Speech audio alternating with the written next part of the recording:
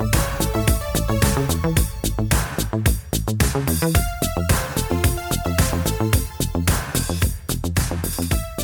and welcome to Who Killed the Radio Star. My name is Steve Haynes, and with me, Tyler Young. Okay.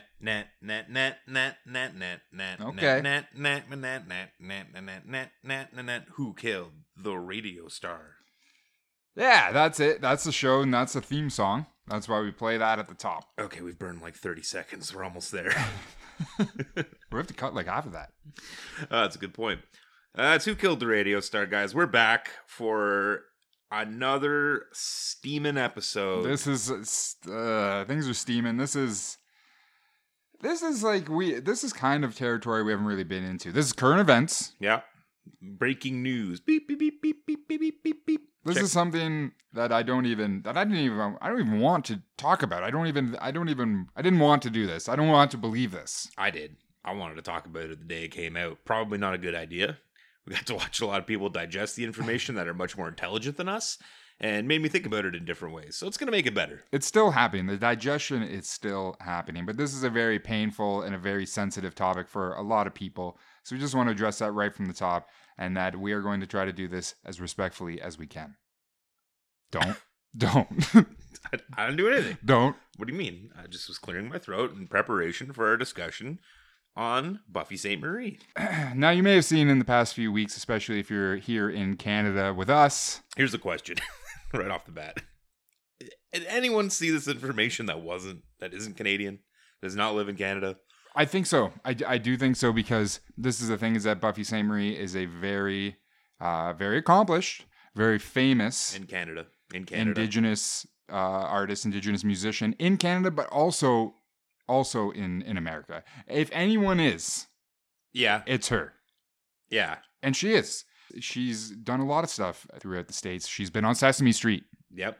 That's not just in Canada. No, that's Sesame Park. Was that just in Canada? Yeah, I remember Sesame Park. I thought that was like an attempt at an older Sesame Street.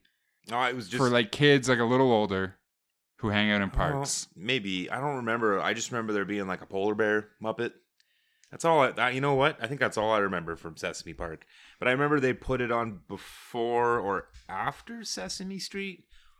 Definitely looking for the lead in or the lead out from Sesame Street. But it was, Canadian produced. Let's take a little look at Sesame Park right now, because we got to have a little fun today. Absolutely. Sesame Park. It is Canadian Sesame Street.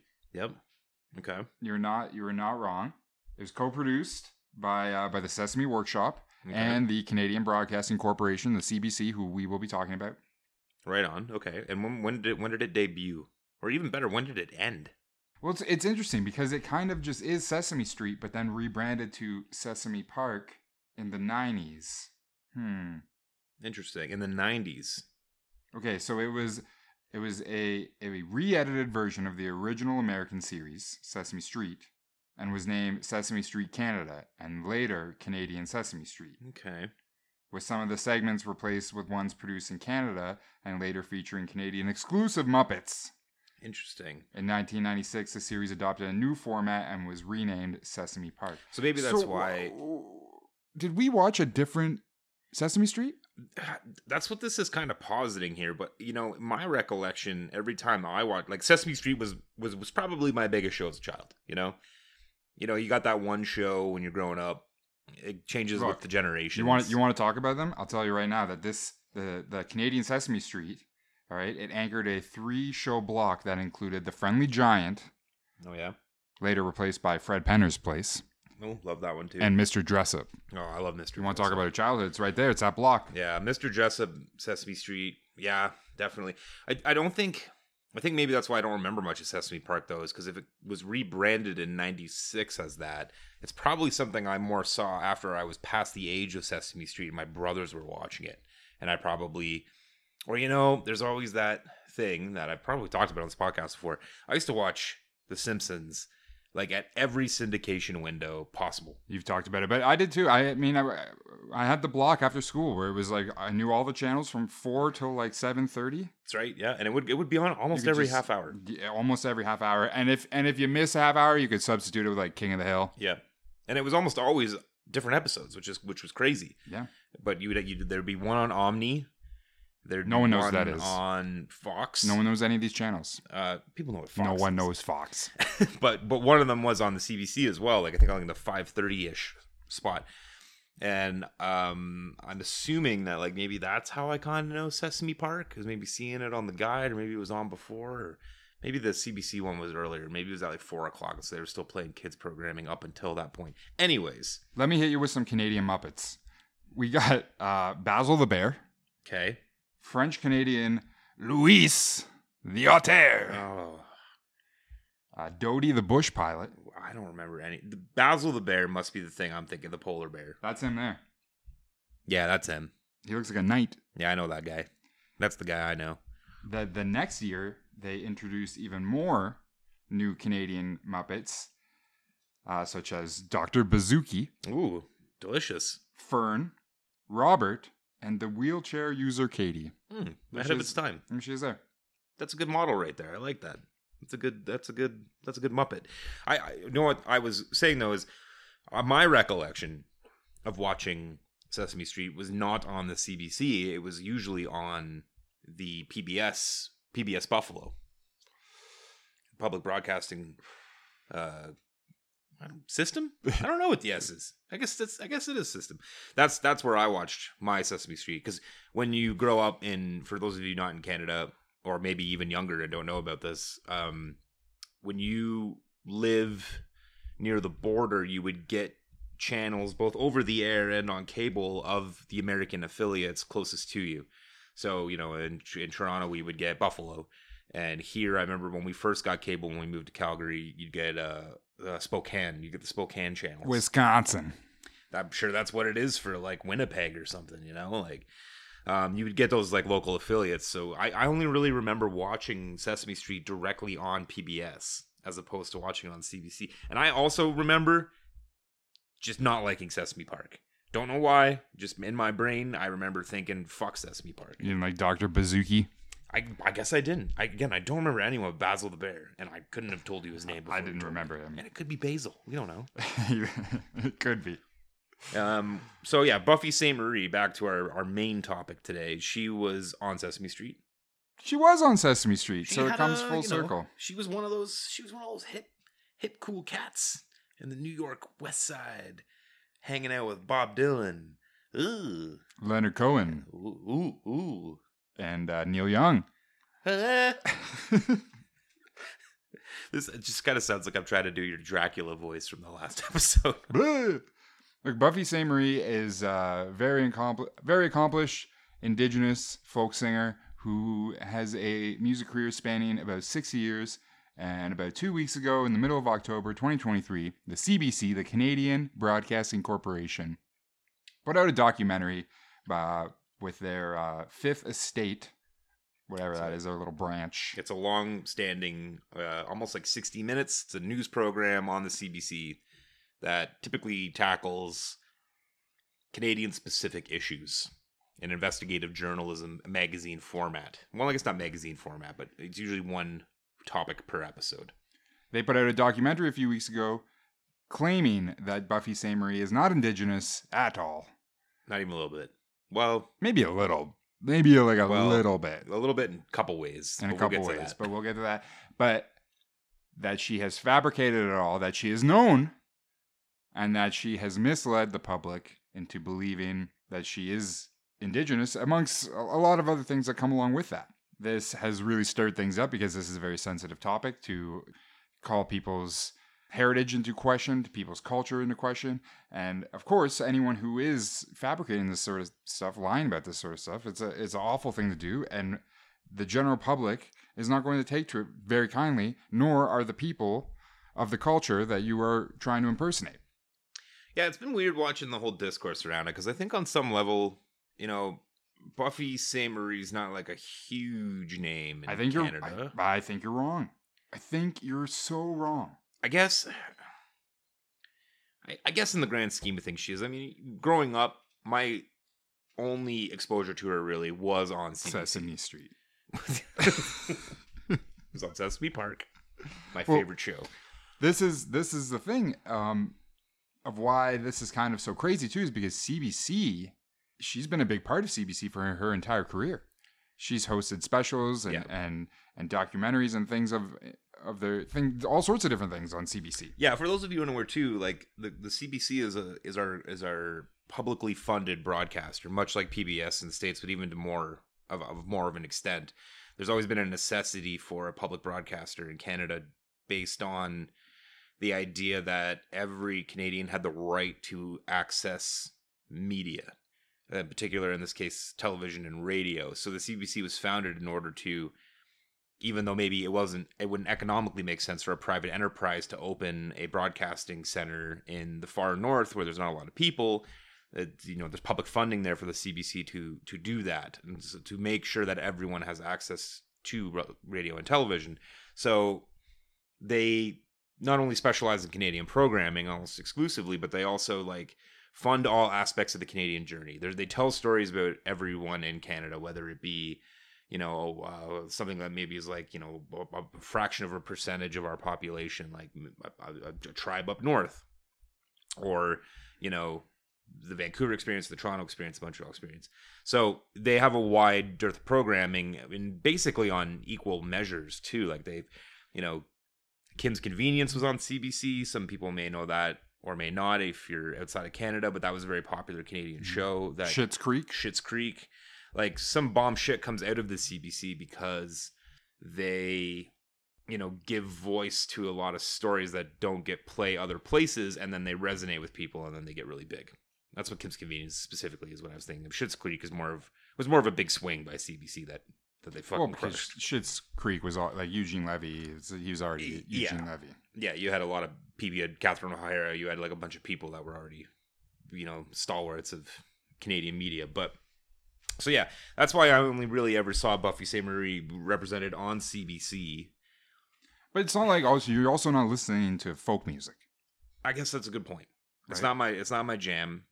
They weren't playing it on much music when we were watching that. Yeah, but she's huge. She's received multiple awards. She won a Juno Award, which is a Canadian award that only Canadians can win. I think she won that in 2018. She's been awarded the Order of Canada, which is the highest award you can receive. Yeah, that's a big one. That's a real big. It's like getting knighted in Canada. And now, according to CBC's The Fifth Estate's recent investigation, she's not even Canadian. Yeah, well. According to their investigation. Yeah. I mean, I just like run down my knowledge of her youth was the logline always was she was born to some tribe up here. It was. Let's go ahead and say right now, like I'm gonna mispronounce a lot of these tribe names and stuff, like right, not on purpose, but like I'm sure like I'm not gonna get all these correct. And I'm just saying that out there right now. She was born on Piapot Reserve. Piapot 75 Reserve. Okay. In Saskatchewan, right?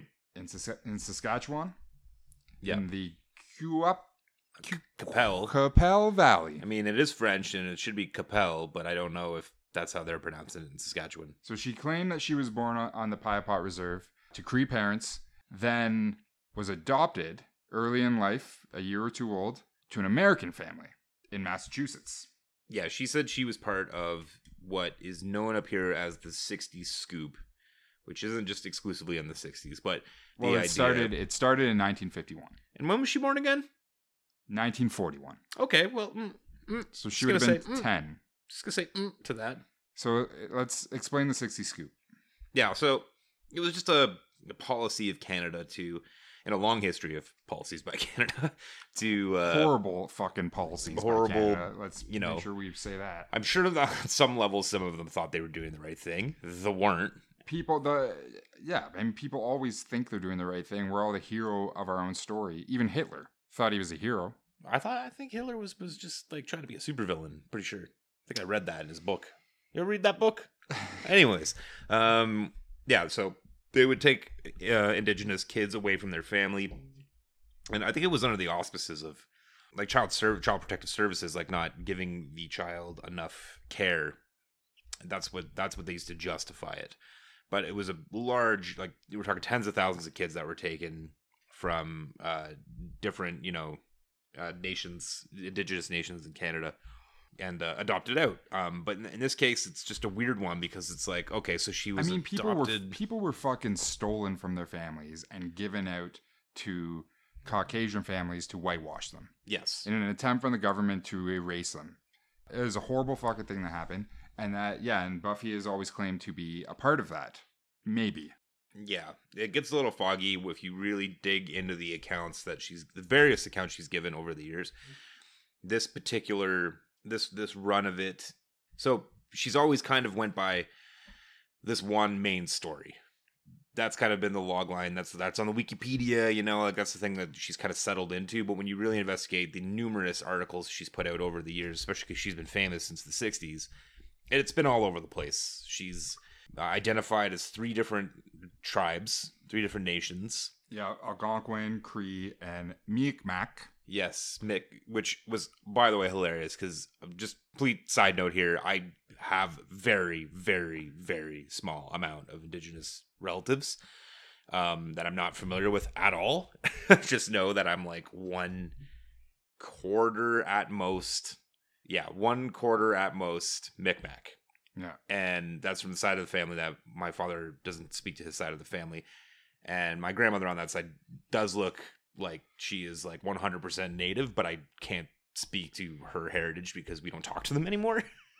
But okay. I was always told that that's what she was. She's from Quebec, and that's kind of the area in which the Mi'kmaq is more of an Atlantic Canada thing, but that she had that heritage and thus gave it to me. I just wanted to cycle around to that because your pronunciation of Mi'kmaq, which we also saw on a person who knows a lot more than us say, and it was almost like Mi'kmaq. Yeah, and I had never heard that in my life. Again, that's how native I am. that's my extent of my indigenous identification. I don't even know how to fucking pronounce the band I am supposedly from. Well, you heard it from our resident Mi'kmaq. Mi'kmaq. Well, with that being said, though, those 3 different bands are nowhere close to each other. They're in completely different areas. I mean, Cree, you can be in the prairies, you can be in northern Ontario, Algonquin's Ontario and Quebec, and Mi'kmaq is East Coast. Yeah. Now, a lot of people might not notice this, but in the Fifth Estate documentary, there are Indigenous people who are saying, you don't confuse those. You don't... Yeah. You know where you're... I mean, even that goes to, like, much minor thing. Like, I was just saying, like, I know I'm possibly up to 1/4, whatever, but I was always told it was this one band, and it's always been the one. It's not like they were telling me, you might be Mi'kmaq. You also might be from Haida Gwaii. Like, just, it was always at least a pretty set logline on what the tribe was. So it's a little strange that you would get that wrong so many times. But it's another one of the inconsistencies in her story. And there's a lot of these things now that are being brought to light where in her 2018 authorized biography, she states that she was probably born on the Piapot First Nation Reserve in Saskatchewan. And there's a lot of these sort of probablys that popped up. And she's never hidden the fact that she didn't really know all this, right? That she has lots of question marks in her past. It's just that the things that she stated as fact are now sort of being put under a magnifying glass and maybe aren't so. Yeah, I mean, like, that's the thing is you can be unsure and you can say different things to different publications and not knowing that they'd all ever be, coalesced into one document to be used against you. You need to be talking to her. She's also like a famous singer in the 60s, 70s, 80s. Like, she's probably doing drugs. Oh, she's probably rocking out, you know? Rocking so I get some aspects of that, but I think it's the further damning evidence is everything that has come out about her her adoptive parents, quote unquote. That's when things start to get a little bit more sketchy and a little more gross. Mm-hmm. And you can't really fill in the gaps as much because, it's basically come out from that side of the family that she was never adopted, that she, or at the very least, was not adopted from some tribe in Canada. It is it gets complicated because she was eventually adopted when she was like 23. True. By a tribe in Canada. True. Peapod, in fact. On Peapod, yeah. Yeah. But I think there was also documentation. I can't remember. I might be making this. I might be pulling this out of my ass. I think there was documentation that she had never mentioned anything about Peapod before that point. Well, no, she did claim that that was where she was originally born. Before she went there and was adopted by them? Yeah, no. Before that, there was never any mention. In her teenage years, there's no mention ever of her even being indigenous in any way. First Nations, any of it, nothing. Yeah, it just seems a little too convenient. I think she maybe rewrote her own narrative after she did have a connection with these people on the Peapod Nation, and then tried to write that into the narrative that she had been building. My whole theory, just to throw it out there, guys, my theory is she was hanging out in New York, in Greenwich Village, with all the folk nerds in the 60s, and she was probably at a party and just fucking said she was part native, and then it just spiraled out of control over 65 years. I could see it. I could see it. I mean, you just start rolling with it, and at a certain point, maybe you start believing it. I don't know, but let's... At least for the most part, I think she definitely believes it. It certainly seems like it. So, in the documentary, the CBC, on October 27th, 2023, they published Buffy's official birth certificate, which she always said didn't exist. She didn't have one, which can be true for definitely a lot of indigenous children from that time period. But they found her birth certificate. It was proven authentic. It showed that she was born in Stoneham, Massachusetts, to her parents Albert and Winifred Sainte-Marie. And that Sainte-Marie was their original name. These are Italian and English immigrants who moved to the States and then changed their name from Sainte-Marie to Sainte Marie because of all the anti-Italian stuff that was going on. Mamma mia. That's right. Well, part of it too now is like when she's now kind of pivoted, and a lot of her defenders have pivoted to this idea that because she was adopted by this tribe, by this family in the Peapod Nation later in life, that was her true claim to being indigenous, which is not something I really thought was going to be part of the conversation when I first read the article. I read the article the day it dropped, and I didn't really see that as becoming a thing. And I've since in turn learned about this idea of there's a lot of informal adoption in a lot of indigenous nations. It's just one of those things where that's like part of the culture to some extent, more so than it is in standard North American culture, I guess is probably the best way to put it. But they've pivoted this idea that like, well, she's been part of this native culture for 60 years and she has a right to call herself that because of her adoption. But it's bullshit because there's two sides of that argument. She's always presented herself in a different fashion. Yeah, I mean, it is and it isn't, right? Because it's like also like these are nations with their own sovereignty. Sovereignty. Yeah, these are sovereign nations. These are sovereign nations. Yes. And in a way, it's taking away that sovereignty. Yeah. By telling them, no, you can't make this person part of your nation. Yeah, absolutely. Because an immigrant to Canada is still Canadian. Totally. So where is this line drawn?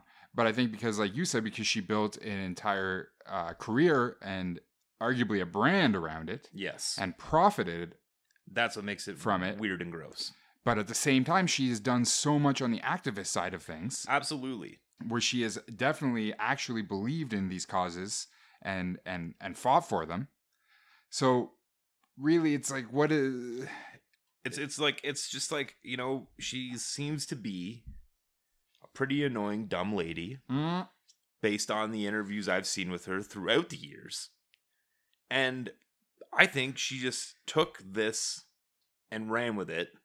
And I think it's disingenuous for her or her camp or her defenders to insinuate that the only problem people have with this is that she's identified in such a fashion for so long. Well, because she clearly has stated multiple times throughout the years that there was a bigger impetus to identifying as indigenous, that she was indigenous, period, from birth and adopted by her Caucasian family and then later adopted again, that she has always claimed to be like hereditarily indigenous. Yeah. Yes. And that's a problem. Because it's clear that that's like the fucking impetus for the whole thing. That's the root of it. And it goes further too, because it becomes the argument of it's like, well, then it's like, if she wasn't Indigenous and she made this whole career claiming that she was, did she take that spot away from someone who could have done that? Yeah, maybe. You know, it's a very real possibility. You know, I guess like it's like at the end of the day, I don't really care. I mean, that's the thing. It's like I like if she. So she hasn't really addressed this, right? Like she knew the documentary was coming, so she put out a video on Facebook a few days before the documentary dropped addressing it. But she didn't really say anything. Right. She just sort of said that she's deeply hurt by it and that she knows who she is. And she's always had a lot of questions about her past that she didn't know all the answers to. And she also says at one point that her adopted mother told her, yeah, there were lots of things you didn't know. And she makes sort of a big point of saying, like, one of these things that I've never shared before that my adopted mother shared with me is that I was a child born on the wrong side of the blanket.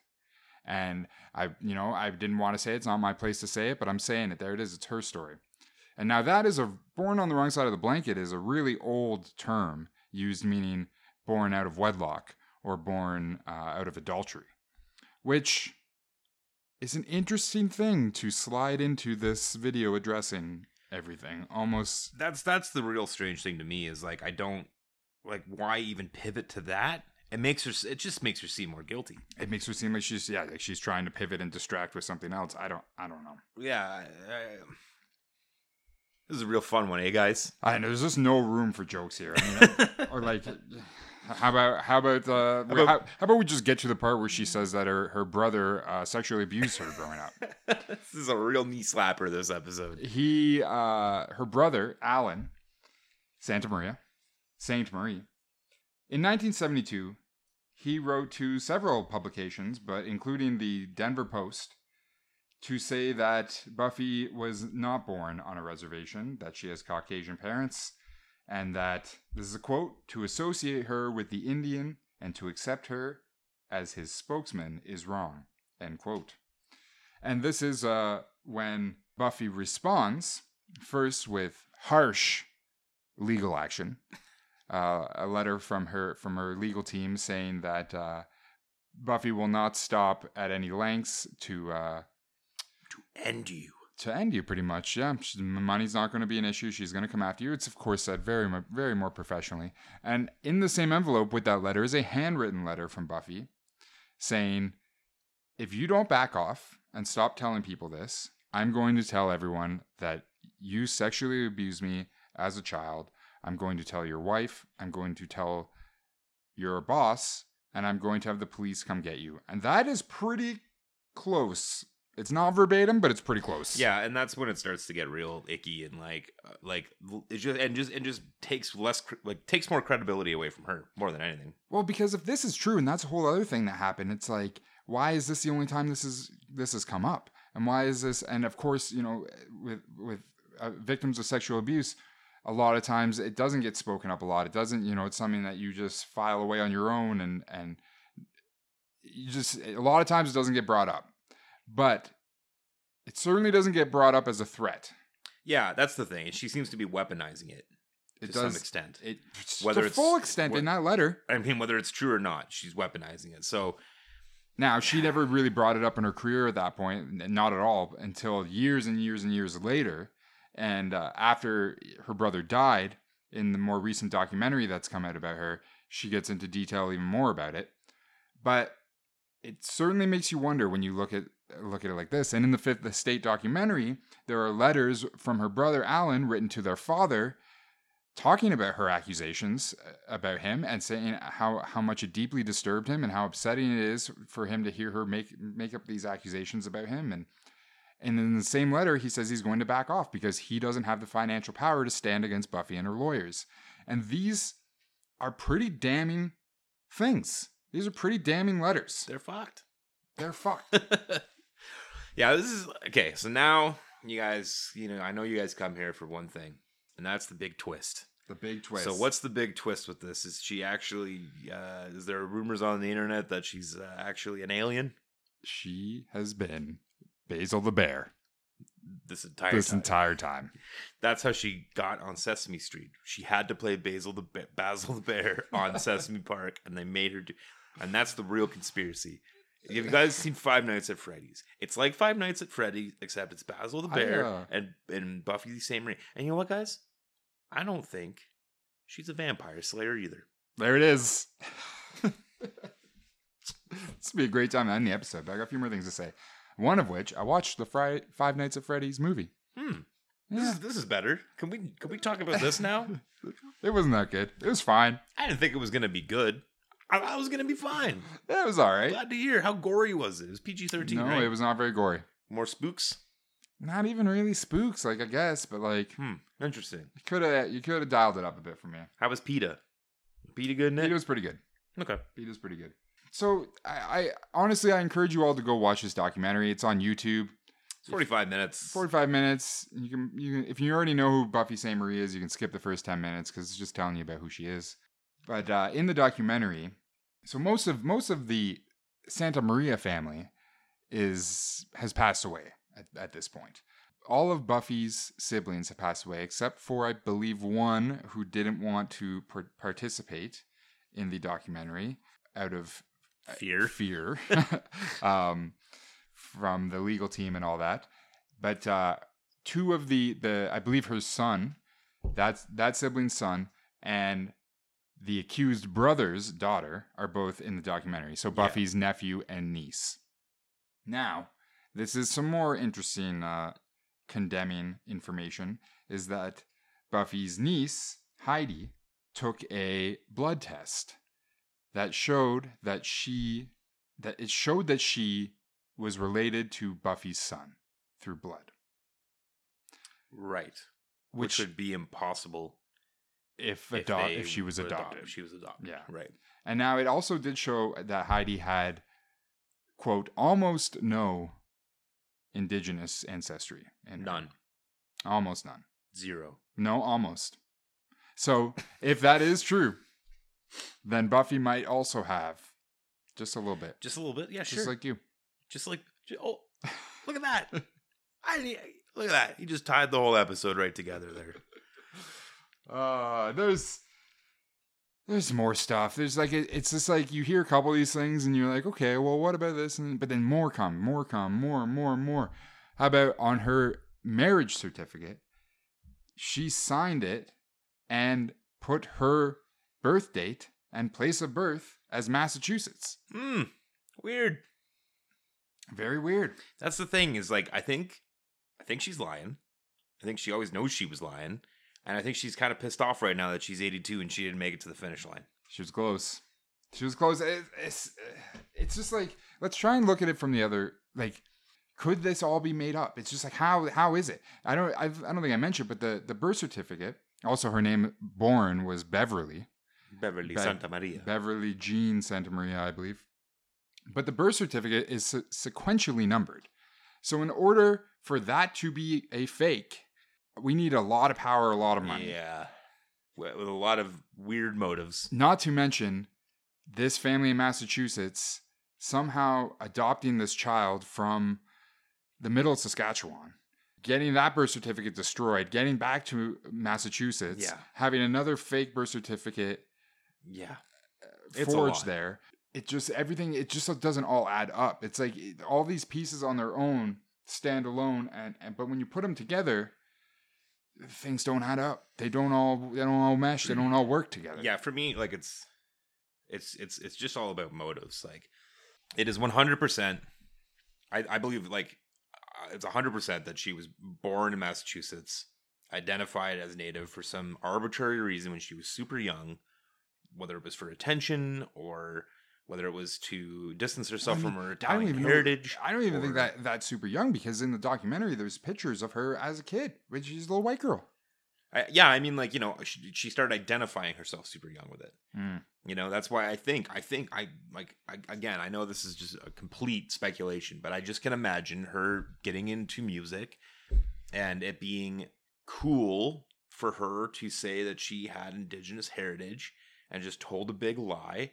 And everyone remembered the lie the next morning and then brought it up again next weekend at another party. And she was like, oh, fuck. And then all of a sudden, you've just created this entire narrative. You get bigger and bigger and bigger. Your entire career is coupled with the idea that you have Indigenous heritage. You're seen as like a poster child for the mashup of like Indigenous culture and other contemporary culture. So I think she's lying. I think she didn't want to get caught. I think that's why she threatened everyone. And she hasn't said anything about it. She hasn't like addressed it. She addressed it before it came out, but since it came out, we haven't heard anything. And this has left her Piapot family that did adopt her in her 20s, right? They've come out and addressed it. And this is the statement that they said. We claim her as a member of our family, and all of our family members are from the Piapot First Nation. To us, that holds far more weight than any paper documentation or colonial record keeping ever could. They also said it was hurtful, ignorant, colonial, and racist. See, like, no. And that's it's just like if this wrong. Is all too well, it is and isn't. Like, she's definitely part of the family. No, totally, yes, but like that's fine for them to say that and to take that log line and say that and say, look, she's part of the family, she's adopted. It is the whole like jab at colonial record keeping and then calling it racist is like it's not, because the question here right now is not whether her complete and entire identity as an Indigenous person is in question. It's the fact that she lied about it in the first place. That's what's in question. That's what's on trial. She could have absolutely never said that she was born on a reserve, and she could have said she was like adopted by the Peapot Nation when she was 23 and is someone who identifies as Indigenous through that relationship and not through blood or birth. She could even still say that. She still could. And it's just... It wouldn't be great, but she could. But it's like, it doesn't change anything that she's done. It doesn't change her career. It doesn't change what she's done for the people. But if we are to look at it where she sort of maliciously has impersonated and stolen stories that aren't true and claimed as her own, then yeah, it does start to take a much darker turn. Yeah, and that statement put out by the family, honestly, is like it's infuriating. Things like that are infuriating to me, because as someone who truly, no matter the horrible things I say on this podcast and the shit that Steve has to cut out, yeah, we cut them all out. I do consider myself an ally to many different cultures and people that are subjugated to bullshit by culture in general, both in the past and currently. And to say something like that cheapens things I've said and done, because that's just another fucking piece of ammo for some ignorant trash who's looking for an excuse to be racist to say, yeah, look at this, they're so dumb, they think that's racist too, and belittle other opinions. And I hate that. And that's just what drives me the most crazy about it is when people say shit like that. It just cheapens legitimate efforts to have these conversations. You're just burying the rest of us because you don't want to believe it's true. I don't fucking know. You're not eloquent enough to put out a statement that delivers your opinion in the perfect way. I hate that shit. Either way, it's a tough one. It's like either way, it's like either she's lying and it's a horrible, disgusting thing that she's been doing for years and years and years, or the CBC is targeting someone, which would be absolutely wild for them to do. If they were just coming at her completely, again, like if this was completely unjust. Yeah, if this was like OAN or Fox News, or I wouldn't be Fox. I'll give Fox News some credit. Even they wouldn't do that. I mean, like if it was OAN or something. It's just that there's evidence. There's a lot more evidence. There's basically no evidence in favor of her story. Yeah, no. And there's so much on the other side. The only that's the thing is they've taken the PR approach where they've pivoted to this idea that she never knew her story and that the entire thing has been manipulated in this idea that like, oh, well, she's Indigenous because she was adopted by this family. It's like, yes, but that's after the fact and also not what the concern here is. The concern is the lying, the manipulation, the threats, and all of that, not the actual part where like she identified from that what is her family for the last 60 years. Totally. Yeah. It's everything else. At the end of the day, Up Where We Belong is a fucking banger. And she co-wrote it. And no one can ever take that away from her. Nope. Well, we'll see. Love lift us up where we belong. Look, it's a touchy subject. It's a touchy episode. Again, I encourage you to go do your own research on this. Watch the Fifth Estate documentary if you'd like to know more. I mean, they've got it all laid out in there. All the evidence. But I do feel like this is something that will unfold a little bit further as time goes on. It'll be interesting to see next year in 2024 if she's up for a Juno. She absolutely will not be. I can guarantee you. There's no coming back from this. There's zero coming back from this. The public as a whole, specifically the people who enjoy her music and her like the things she brings to the table, I do not think are going to be the kind of people who just turn the other cheek to this. Yeah. Totally. I mean, she encourages people to fight with their hearts. Thank you for listening. It's true. He's right. Thank you for listening to today's episode. Oh, God bless you for making it this far through the. What were we thinking?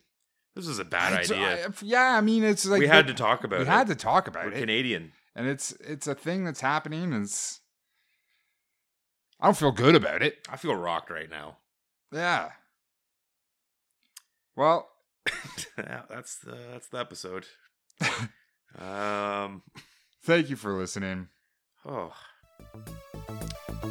We'll be back next week. Oof, Jesus. Turn it off.